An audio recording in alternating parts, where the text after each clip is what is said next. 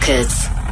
And on to our markets, where we ended in positive territory on the day, back above 68,000. Meryl Peck, a portfolio manager at the Old Mutual Investment Group, on the line to us from Cape Town. And quite a lot of positive sentiment around. Certainly, the currency is beginning to play ball. And I don't know whether it's anything to do with geopolitics or whether it's to do with some sort of optimism that the finance minister has an assortment of hats and a whole bunch of rabbits to pull out of them when it comes to the medium-term budget policy statement this week. Good evening, Bruce, and good evening to your listeners. Yes, certainly a strong day today for the Rand after a week or two of significant weakness. Of course, on the one hand, there is a level of optimism, perhaps speculation about expense control for the upcoming budget.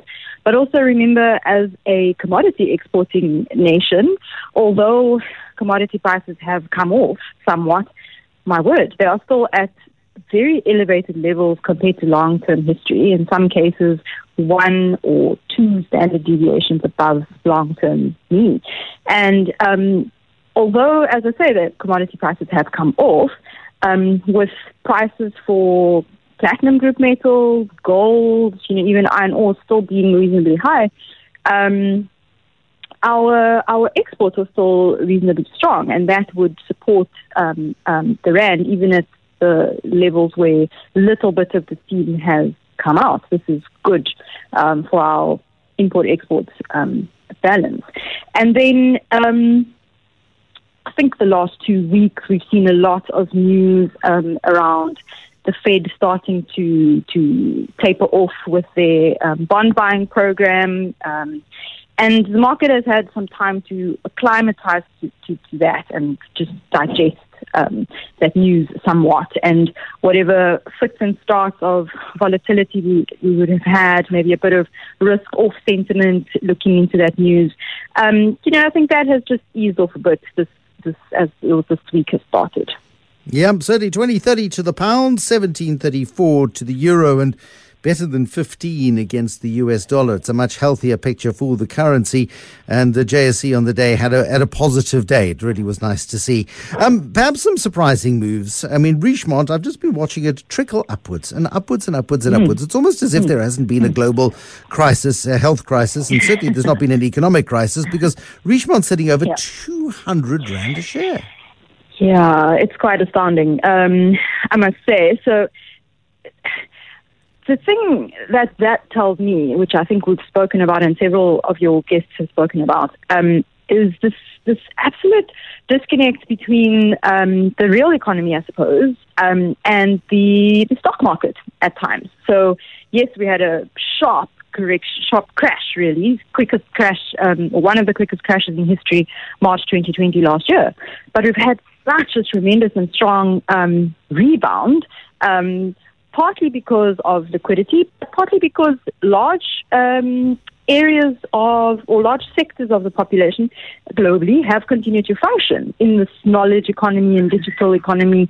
Quite a number of highly skilled individuals and participants in the economy are still doing quite well.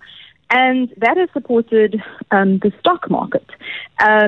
One of the key drivers of Richemont's performance over time, or the correlation of the luxury good sales, correlates quite strongly to stock market performance. If you combine that with the fact that anyone who's in the market for high-end goods is probably within the echelon that has not lost tremendous amount of income, and at the same time has not been able to spend money, has been cooped up and unable to travel and go on their skiing vacations, etc. So at the very top end, there is that.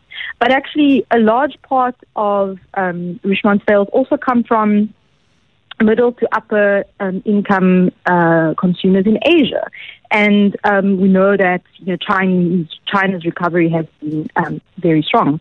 And then in addition, there's been some accumulation by, the name escapes me right now, but by a hedge fund manager of a stake there. And I think that is starting to Perhaps bring some of these M&A speculations back onto the table, tie-ups with Kering, for example. So, a lot of optimism built into the stock, but hey, they've got very good brands, a lot of pricing power in a market where their target market actually has come out of this pandemic reasonably well off. Yeah, I think that you're absolutely right on that one. And then, I mean, if you want a real economy perspective, Redefine is pretty good in terms of the real economy because they've got offices, they've got shops, they've got industrial property. And finally, they seem to have turned something of a corner. I mean, I think the key long-term concerns for property sector are still there. We're seeing, certainly in the office arena, this work from home trend is most likely going to stay. Many corporates are weighing up their options in terms of how much office space do they really need on a long-term sustainable basis. But then on the other hand, some of that office space is able to be repurposed. Retail, real estate, well, it's here to stay in some shape or form. There's a big uptick in online sales, but omni-channel seems to be the way to go. So there is a place in the world for bricks and mortar retail. And then, of course, warehousing and industrial space to support all of this online sales has got quite strong tailwinds. And at the end of the day, it's the quality and the mix of the portfolios that count. We can't paint all property companies with the same brush.